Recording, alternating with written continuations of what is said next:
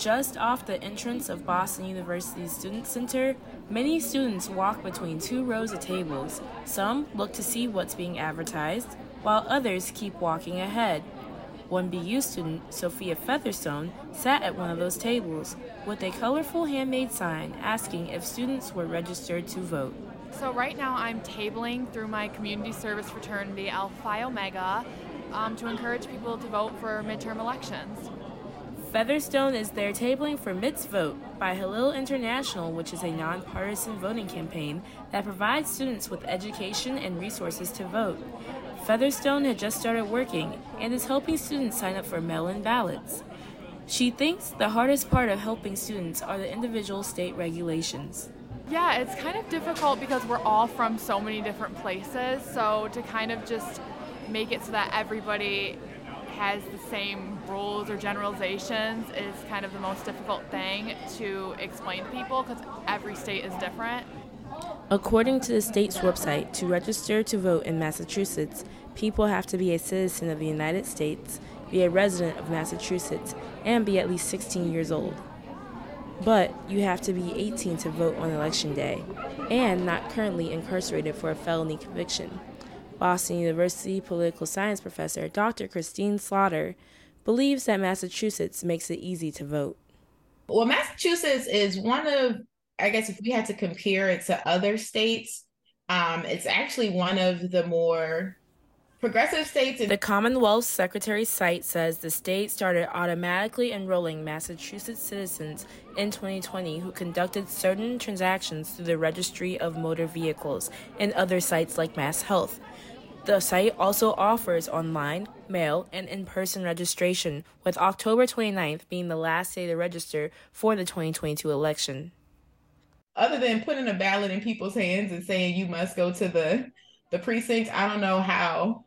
I can't immediately think of ways that would make voting easier.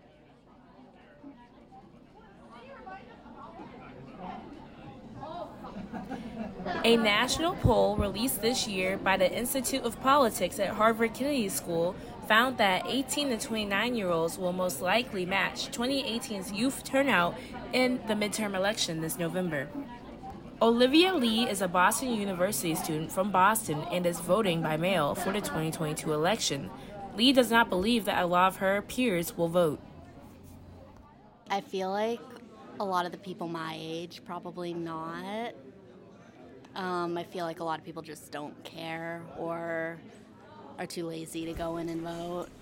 Hensley Castanet is a 19-year-old BU student from Boston who is not voting in the upcoming election. Honestly, if I'm being 100% honest, voting isn't really something that's crossed my mind.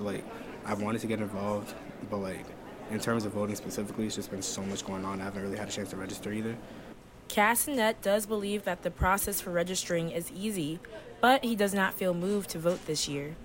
I feel like I've hit a middle ground where it's I do care, but I'm not necessarily head over heels for it. Dr. Slaughter says that there has been overall lower participation in the midterms and in other off-cycle elections. However, this year or this election cycle may be different given some high-profile races, but also other initiatives that are on the ballot, particularly in the city of Boston, where college students may want to participate in ways that normally they wouldn't have.